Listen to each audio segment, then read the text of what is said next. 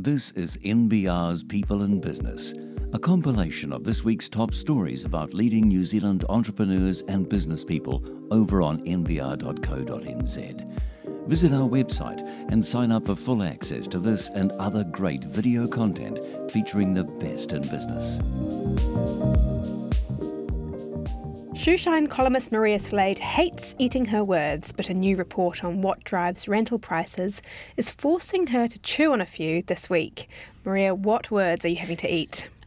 You may recall that a few months ago I predicted that the non-deductibility of mortgage interest costs policy that the government has brought in was going to lead to a polarising of the rental market. We were going to end up with the cashed-up landlords at one end and the social housing providers at the other, and the mums and dads in the middle were going to get squeezed out because it's simply becoming unaffordable for them without this deduction. And that I think still is happening, but whether it's actually going to have an effect on the rents that renters have to pay, well, there's been this report that's come out from Treasury that's just completely blown my theory. Oh, right. So what did the Treasury report show about rent prices? It's a very interesting report because you would think with all the sort of hand-wringing there is about rental costs in this country that there'd be more research on what drives them, but there actually isn't. So it's a pretty important piece of work that's been done. And what they've found is that the biggest drivers of rental prices are wages and housing supply. And mortgage interest rates actually were a bit player. They really had no effect. And so wages and rents have risen pretty much in tandem. And the number of houses available for rent are a much bigger factor. And so the significance of this is the landlords are all saying, right, well, we're going to have to sell up. We can't afford to be in the rental market. But in actual fact, what has happened over the last 20 years or so is that while interest rates have been very low, you might have thought that would flow through to rents. It didn't. What happened was house prices went up because lots of cheap money available, restricted housing supply is what Treasury is saying. And so that is a far greater driver of what happens than their interest costs. And so they're saying now there's no evidence that if they can't deduct mortgage interest, they are going to, that will flow through to rental prices. In actual fact, probably what would happen is if they feel they need to sell up their homes because they can't afford to keep them, that'll just drive the price of houses down. It won't have an effect on the rents that are charged. And you might say, okay, so there's fewer rental houses. Well, for every one less rental house, there's probably one less renter because they might have bought a house. So the Treasury is saying, nope, nothing to see here. It's not going to affect it. Mm-hmm.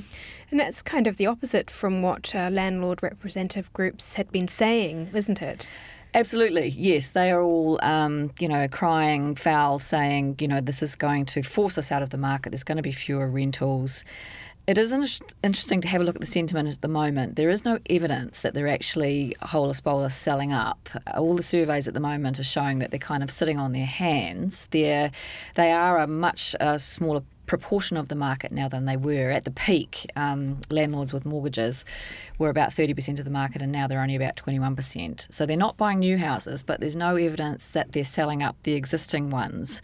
And there is a theory that they're pretty much just sitting on their hands and waiting to see what happens in October because, of course, the National Government the National Party has pledged to remove the policy if they become the government. Also, the market's at the bottom at the moment. The policy hasn't been fully implemented. It's being phased in. So, yeah, it could be just a holding pattern for landlords at the moment. So do we actually have enough houses at the moment? That is a very good question. And I spoke to an analyst from the Child Poverty Action Group who has done his own figures on how low-income households are affected because the figures Treasury used were an average. Interestingly, while it shows that wages and rents have gone up in tandem and people are not actually paying a greater proportion of their incomes on rent than they used to, that's not true for lower income people. And this analyst is saying there's a lot of reasons for that. One are that old housing stock are being knocked down and 10 townhouses are being built in their place, and those townhouses are a lot more expensive to rent. So the supply of cheap rental stock is not there. The government's taken out quite a bit of it for emergency housing. That's had an effect. The government's emergency housing grants have also bid rents up a bit. And this analyst is saying the Treasury argument that it's all about flexibility of land supply. We just need, that we need more flexible zoning so we can build infill. He said it's becoming a bit of a tired argument, and he actually believes there's enough houses in Auckland now, in fact probably too many, and that is being reflected in the fact that rents are dropping in Auckland. But also what he says is what we need is to figure out how to build more appropriately, how to build houses more cheaply so that people at the lower end can actually afford them. So make of that what you will. But I think, my conclusion out of all of this is the landlords are okay and, rents are probably not going to skyrocket as a result of the current policy settings. Maria, thanks for your time. Thank you. Like what you're hearing? Join the discussion with our member subscribers at our website, nbr.co.nz.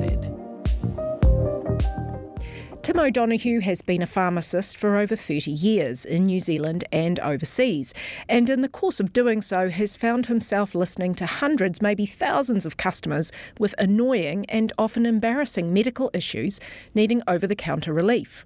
He now has a product for one of the most common of these and is seeking capital to launch the product into the US and other offshore markets. Tim joins me now, and Tim, let's talk about that embarrassing health issue that has sparked this journey. What have you heard about it over the years? Well, this is itchy butts and hemorrhoids, and it's a topic that everybody has and no one wants to talk about it. The Mayo Clinic in New York says that 75% of all adults have this problem on and off their whole lives. And in pharmacies, we now see men coming in to talk about erectile dysfunction without looking one way or the other to see who's listening. Women have been ahead of it for years, happy to talk about thrush at the counter, but when it comes to talking about your backside, it seems to be a bridge too far. It's just too embarrassing for people, partly because there's a widely held belief that they're the only one with the problem. I'm very amazed to find out that it's a really common thing. And it's partly to do with the solutions on offer, where the big pharma have chosen products and presentations and names that really just make this already embarrassing experience worse. Products such as Anusol, Proctocil, Preparation H, Rectinol, the list goes on. It really hasn't helped anybody speak freely about it to either health professionals or even family and friends. Right. So hemorrhoids is the problem, and it's very, very common, as you say. You've come up with a way of allowing people to request a preparation that doesn't have an embarrassing name. Yeah, that's right. In fact, this first product that we have a range of products for self-care. That's our mission in life, letting people treat themselves. So it's partly formulating products that are really effective but don't require a prescription, or further still, don't even require you'd have to go into the pharmacy to get it. Just in this particular problem, people are looking for a lot of discretion, and this is where direct-to-consumer models are fantastic. But this product was designed in conjunction with the consumer, so an ultimate consumer-driven product where over a period of years, I was able to work with them until we had a product that everybody found was really successful. It was presented a certain way and it had a name that everybody liked. So the name actually comes from the Latin for without steroid, a steroid, and it's asteroid. And that is a name that people have loved. It's a little bit of a play on the colloquialism of the anatomy, but also of the medical problem. And nobody minds a product in their plastic bag at the airport called asteroid. It's just something flying through the sky compared to something that says Anusol. And this is something that we worked with the customer. Right. So let's just go back to the beginning of establishing the company. You were obviously a pharmacist. You've heard these things. You've made your own preparations over the years, I understand. When did you decide to make this an actual export business, which is what you're trying to do here? Well, yeah, the product had been designed for some years, and we were selling them in our pharmacies in the UK, where you're allowed to sell a product that you made. And it was really the customer that was urging us, take this to market. We would buy it. There were just so many glowing reports about it. But I had a background in pharma and big pharma in the early part of my career, and I knew that it was going to take a great deal of effort. And I'm a Kiwi, and I really liked the idea that I would hold on and launch the product from New Zealand.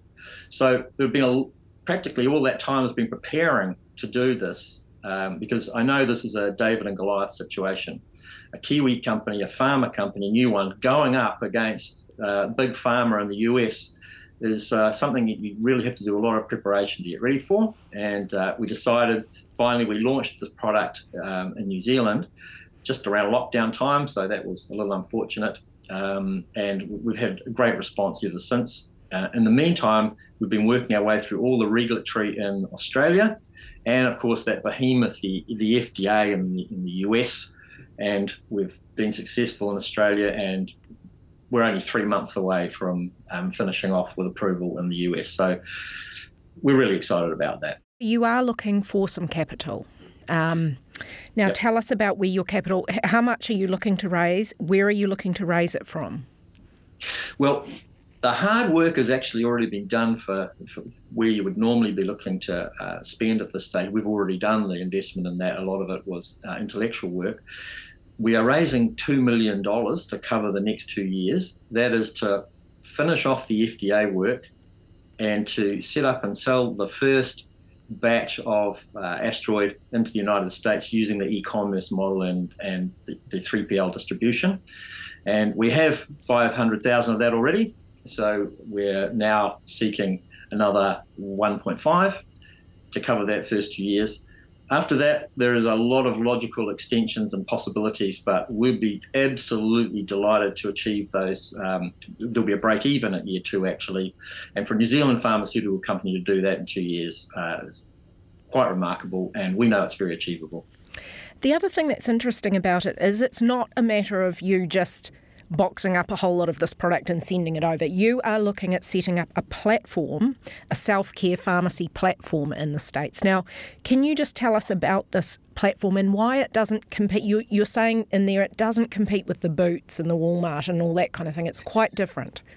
It is quite different. So that'll be called Neocura, which is a play on Latin for new care. And this is really acknowledging the upswing in self-care that's, especially in the US, that is coming. All the research says that the consumers want to be able to look after themselves a lot more in the medical space particularly. So health techs will not be a customer-facing name. It'll be Neocura. And as part of the e-commerce offerings, there will be support that goes with so, for example, if we've got a number of products, but we'll talk about Asteroid in this case as the challenger product in the first instance. You would also be able to, as part of the funnels, click on and hear the pharmacist speak about hemorrhoids. Hey, you're normal. 3 out of 4 people have this problem, and here's some other things that you could do. So the Neocura part of it is educational platform and starting to set up the platform for the future for the point where the pharmaceutical company could be running itself. Other parts of the process could be run by health techs. So it may get to a point where we're not using the 3PL in the same way, for instance. So that's where Neocura fits in. The consumer will see Neocura products on the labels, and the other products that follow will also say Neocura. The reason we're not competing with, say, CVS, the pharmacy chain in the US, is because they are selling all kinds of things from a pharmacy. In this case, what you're doing is buying the product directly from the designers, the pharmaceutical company that's making it, with the opportunity to interact with the health information. For example, if you're talking about hemorrhoids or an itchy butt, there's things you can do around the way you go to the toilet, the diet you have, the exercise you have, and all that can go with the product. So that's when Neocura fits in. Right. You talked about the FDA approval. Obviously, with a product like that, like this, FDA approval is critical. Are you 100% assured of getting approval?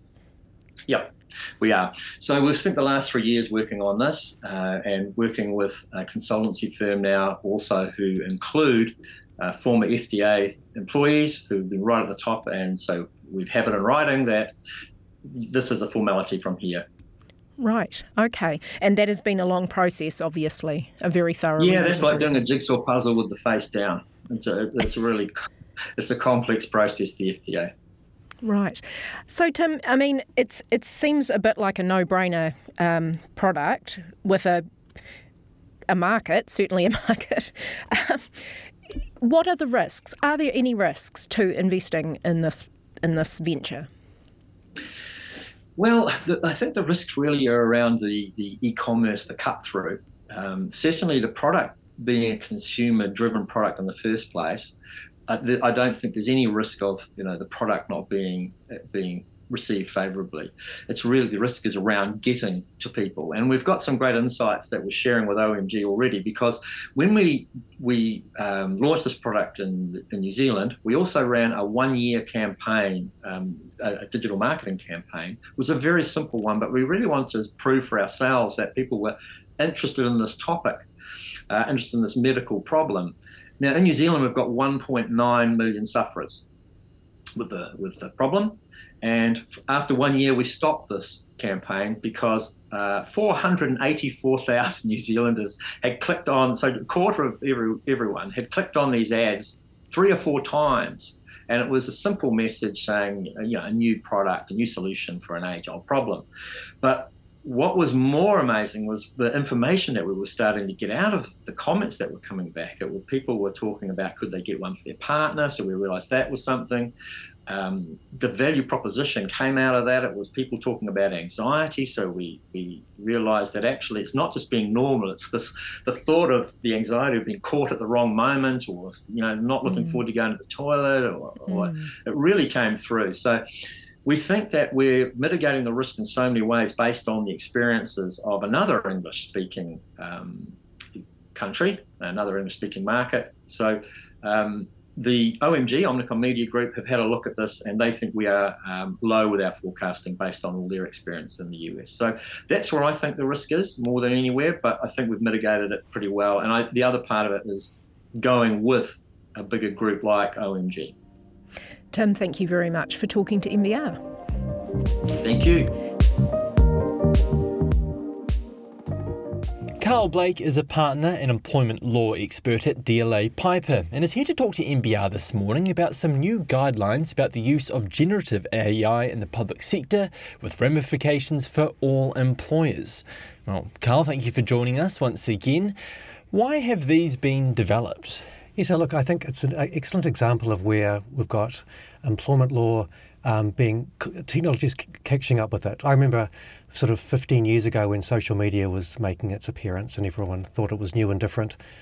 And then people were using Facebook or Twitter or whatever, and then that started to have employment ramifications. For instance, what were people saying on their social media accounts that could have impact on their employment, and everyone was grappling with how to deal with that. And now that's pretty sorted. Everyone knows the parameters, knows the guardrails. Now we've got generative AI, and yes, some people are far more advanced in their understanding of it. Employers are grappling with it. We're seeing it in areas such as choosing redundancies. Which positions could be selected for redundancy. We're seeing it in applications for employment, where the generative AI is going over application forms and making recommendations to the employer as to who should be selected. And while, of course, that can improve efficiencies and has some benefits, there's some risks, such as bias or issues of discrimination that can sneak into the AI engine. So we've got a digital government leadership group that has put together guidelines for the public service. Now, although our audience is not all public service, these are guidelines. They're not specific in the sense that they apply only to the public service. In fact, I think it's the opposite. There are so many takeaways from these guidelines that could be used for all employers. And some of those are? The guidelines are aimed at having these guardrails in place. And there's a number of recommendations, but I think I've just pulled out some of the key ones. The first is relatively obvious, that people should be thinking about developing a policy that covers these matters. Look, if AI is not on the horizon and they're not using it, well, their employees might be. And so even if you don't, as an employer, use AI in a particular way for whatever reason as part of your business model, as how you operate, your employees might be using it, and they might be presenting work to you that has been put through like a ChatGPT or something, similar engine. So I think it's a matter of employers will need to at least think about a policy. Privacy's foremost an issue here. The guidelines talking about making sure you have a privacy impact statement to ensure that you're not going to be breaching anyone's privacy in your organisation or your customers, etc. Obvious matters include not using commercially sensitive information, putting that into the engine, not using tools if you're going to be exporting information to a third party, such that there isn't a risk of your commercially sensitive information being used in the algorithms. And I think it's a matter of just ensuring that, particularly if you're using it for decision making, like as I said, for recruitment or things like that, that you're not allowing a bias to come in that is only selecting certain people or excluding others for reasons that you may not be aware of. You might just get the results and not realise that the AI tool that's been used has filtered out people that shouldn't have been filtered out. That's interesting, because it kind of comes down to the quality of the information that's been fed to the AI, so Correct. It can make its decisions, right? Correct. Yeah. So I think at this point there's still a healthy dose of human element required to ensure that the decisions and the information that is produced through these highly effective tools is appropriate. So you sort of alluded to this, but you sort of do think there will be wider applications of these particular guidelines, either by individual companies or perhaps, could it even reach legislation eventually? Well, possibly. That you could be regulated. It's still horizon gazing, but the fact that these guidelines are in place is at least alerting. For instance, what we were talking about shortly, things having guidelines about like non-discrimination, etc., they could either be fit for purpose in the sense that the current discrimination legislation we have is sufficient to capture this, but it's just a bit harder to prove it. It's very easy, potentially, to prove that someone's been discriminated against by reason of their sex or age, etc., but if an AI tool has made the decision and the employer adopts it, that gets a bit murky. Another topic you wanted to touch on was Elizabeth Kerekeri's amendments to the Human Rights Bill. What is being proposed here? Yeah, so this is an interesting one. I'm expecting there not to be a great deal of opposition to this. It is another great example of the law catching up to reality. So, as we all know, the Human Rights Act currently has various grounds of discrimination, and they include sex and sexual orientation. Sexual orientation is explicitly defined as being heterosexual, homosexual, lesbian, or bisexual only. And of course, we all know that that's not the limits of what can be the basis for discrimination. So this bill effectively proposes two new grounds to be added to that list, not substitution for, but added to it. The first one is gender identity. And the second one is variation of sex characteristics. So just to unpack that a bit, the definition of gender identity or expression means things like your self-identified gender, your name, your pronouns, appearance or mannerisms. And variations of sex characteristics is your physical, hormonal or genetic features. So it's clearly aimed at allowing a wider group of people who haven't been specifically given or afforded the protections of the Human Rights Act much greater access to it. It's just an excellent way of realising that society is evolving. These issues have always been around, but the spotlight has been on greater protections for a wider variety of people for many years, and the Human Rights Act catching up. Just an example of the law really just catching up, like you say. Correct, right? Yeah. Correct. And I think this is why, unless there's some, which I haven't seen, there's no particular red flags with the drafting. Obviously, the devil is in the detail when these things go through select committee, but conceptually, just like with the extension of the personal grievance timeframes for involving sexual harassment, perfect example of where that was not opposed. That was widely supported. It took a little bit longer than expected. It went through unopposed effectively, and it became law. I see the same happening with this. It's something that you would be bold to oppose unless there was a real problem with the drafting that needed to be fixed. But philosophically, it would have to be supported. All right. Well, wonderful. Thank you for your time, Carl. It's wonderful. Thank you. NBL basketball franchise, the New Zealand Breakers, have a new naming rights sponsor on the back of a resurgent season on the court, in which they made the competition's postseason for the first time in several years. I'm joined by new Breakers Chief Executive, Lisa Edser. Lisa, what can you tell us about the new sponsorship deal? Firstly, thanks for having me. Very excited to share that we have just negotiated a multi-year naming rights deal with Bank of New Zealand, coming on board as part of their overall strategy with basketball, and looking to connect not only in the elite level, but the community grassroots level of basketball. Because they recently announced a sponsorship of the Northern Kahu, was it? Or? That's right, yeah, right. The Northern Kahu and the NZ Women's NBL competition. Yep. Also partnering with us, and they are also have a community or a grassroots initiative with Basketball New Zealand called Kiwi Hoops that they are announcing at the same time. So the previous major sponsor was Sky Sport. That deal was 4 years ago-ish, roughly? 4 years, yep, that's right. What do you think makes the Breakers an attractive proposition to a commercial entity wanting to sponsor? Look, no one can deny the growth of basketball. It's one of the fastest growing sports, particularly for school age children. Incredibly accessible.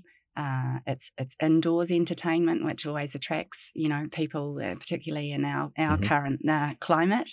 But I think it's just that it has such a broad audience, and therefore you're able to make genuine connections across the board. That's particularly one of the most attractive things for BNZ in this situation. I would just mention Sky Sport, incredible partner for 4 years, 2 very tough years through COVID, and they stuck beside us, and they haven't gone from our family of partners. They are committed to being the broadcast partner for New Zealand for the NBL competition, and we'll also be working with them on community initiatives, which is where they want to sort of focus their attention this season. So do you have commercial partners lining up this time around, or was there a lot of interest in? There was. A fantastic return to the court last season, and it definitely got people's interest up. We had a number of approaches, which is quite unusual and very pretty special in the current economic climate. So, we were very fortunate in that space, and we have a couple of other deals in the works at the moment that we hope will come through in the next week to 2 weeks, and hope to have a full sponsorship stable for this season. Is it all on the back of that on the court success from last year, do you think, or do you think there's more to it than that? Look, for sure on court success helps. People love winners. I think another aspect that's really important about the Breakers is that we are an entertainment product. Win or lose, my goal is that people leave a Breakers game and they feel that they've had incredible value for money in terms of entertainment. They're happy, they're smiling, and the on-court result is neither, it's neither here nor there. It's kind of the added bonus if we win. But of course, when you're a winning team, you get more followers. People love winners, so it definitely makes a change.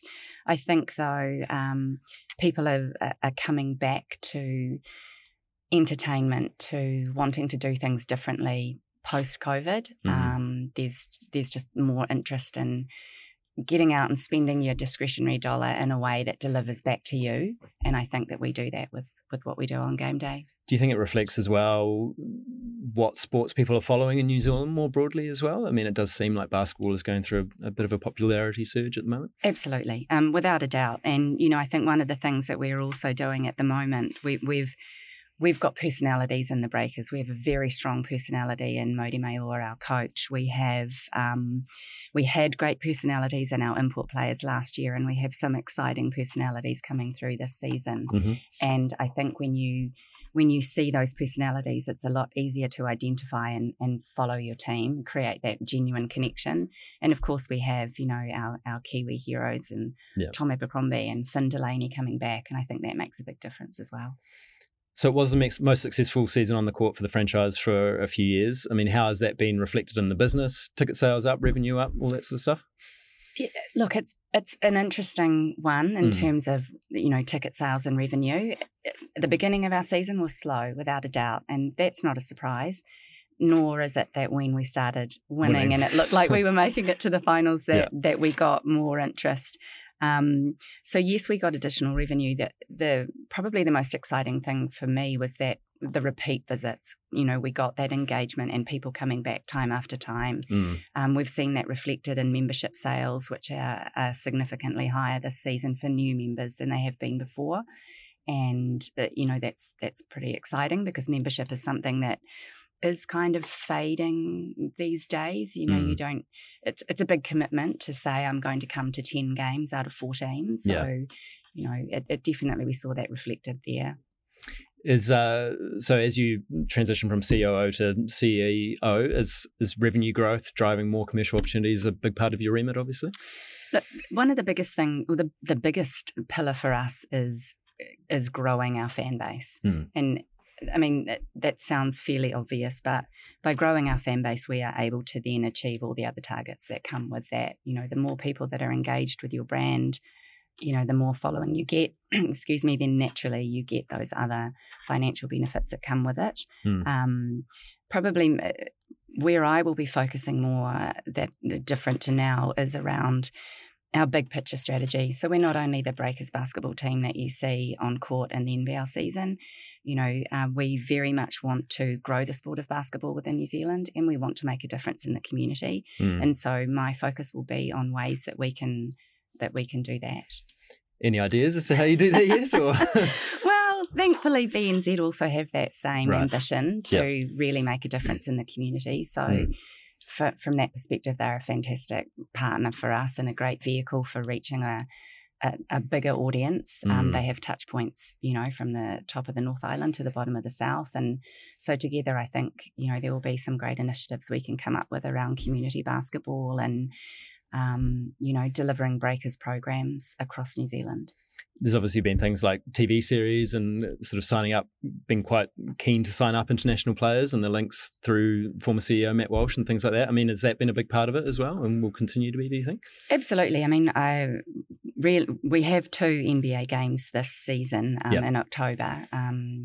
And that will bring our total of NBA games that we've played in the 6 years that I've been with the club to 5. And I was talking with Matt this morning, and that's actually that will be the most games played by anybody external to the NBA against an NBA team. And that's a pretty big achievement for little old New Zealand. Those things we absolutely don't want to change. They open doors and really help us grow the awareness of the NBL League, which is fantastic. So don't see any changes there just because I'm in the hot seat. Lisa, thanks very much for your time. Thank you for having me. And that's been this week's People in Business. Thanks for listening.